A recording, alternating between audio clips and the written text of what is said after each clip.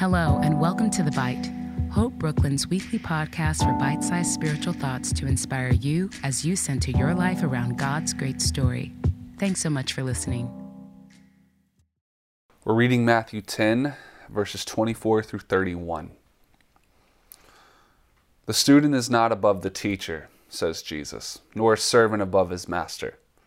It is enough for students to be like their teachers and servants like their masters. If the head of the house has been called Beelzebul, how much more the members of his household? So do not be afraid of them, for there is nothing concealed that will not be disclosed, or nothing hidden that will not be made known. What I tell you in the dark, speak in the daylight. What is whispered in your ear, proclaim from the roofs. Do not be afraid of those who kill the body but cannot kill the soul. Rather, be afraid of the one who can destroy both soul and body in hell. Are not 2 sparrows sold for a penny? Yet not one of them will fall to the ground outside your Father's care. And even the very hairs of your head are all numbered. So do not be afraid. You are worth more than many sparrows. We're in the middle of Jesus' instructions to the 70 disciples before sending them out with the good message of life and forgiveness and love from God through Jesus. And Jesus just finished talking about kind of the stark reality of what's going to happen, that brother's going to betray brother, and a father's going to betray their child, and children will rebel against their parents and have them put to death, and you're going to be hated by everyone because of me. And then he has this line where he goes, and if they called the master of the house Beelzebul, how much more so you? Beelzebul is like the prince of demons, the prince of darkness. And Jesus is saying, if they meaning the crowds, the world, if they think I, the giver of light and life, is in fact the prince of darkness and division and death, if they so cannot see me clearly or see me correctly, and they actually impute onto me the exact opposite of who I am, don't be surprised with your own reception. He's preparing his disciples for what the philosopher Hannah Arendt calls the banality of evil. One person defined the banality of evil that at its root it is the inability to hear another voice, which would confirm basically everything Jesus is saying. It would confirm the story. For the world has been cut off from light and from life, and therefore has withered and suffocated and existed in darkness. It is corroded. And in that darkness, the powers that have rebelled against God have taken up residence and authority. Now Jesus has come to reestablish the light, to speak to the world in a different voice, a good voice. His words are of love and compassion and peace, and the gateway to them are through entering a relationship with Jesus. Yet interestingly enough, the very first Christians in the first and second century, preaching this message of love, they were feared, they were arrested, and they were executed by the Roman authorities. And you know what their charge was? Preaching a message of love. You know what their charge was? They were called haters of humanity.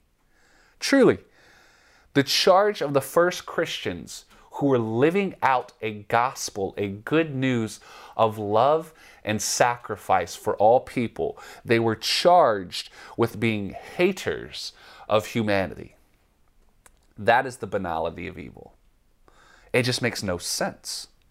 The banality of evil is what whipped up a mob to call for Jesus' crucifixion, where not a week ago, that same group of people were laying down their jackets and palm branches and shouting Hosanna to Jesus. That is saying, you are the one of God who has come to save us.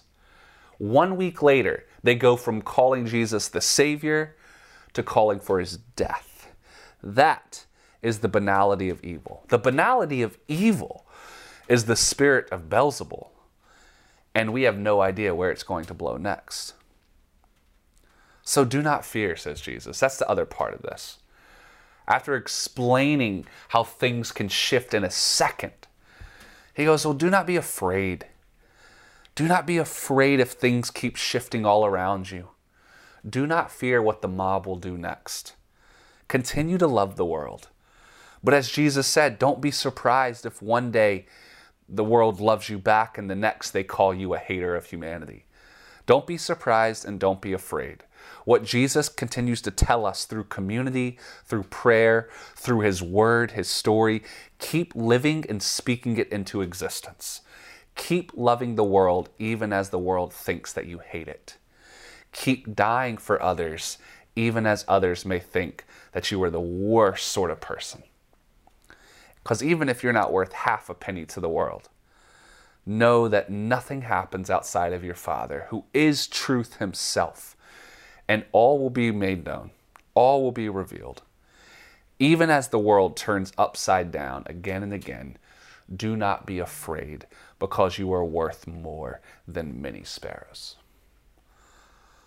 Lord, the banality of evil does scare us, because it feels so unsteady and so fickle, and things can shift so fast. Which is why your call for us is to be rooted on the rock of Christ. To be rooted on the rock that is immovable and that will not change. Even as you said, Jesus, heaven and earth will pass away, but your words will not pass away. They are sure and certain and secure. And your words are good. They are good for all of us. Keep us rooted in them so that your life and your light can overflow through us and through our lives, so that we can continue to do your will, which is to love this world deeply, even if the world doesn't see what we're doing as love. We love you. We praise you. Let us not be afraid. Amen. Thanks again for tuning in to another episode of The Bite. To find out more about the mission and ministry of Hope Brooklyn and to subscribe to our other podcasts and lots more, visit us online at www.hopebrooklyn.org.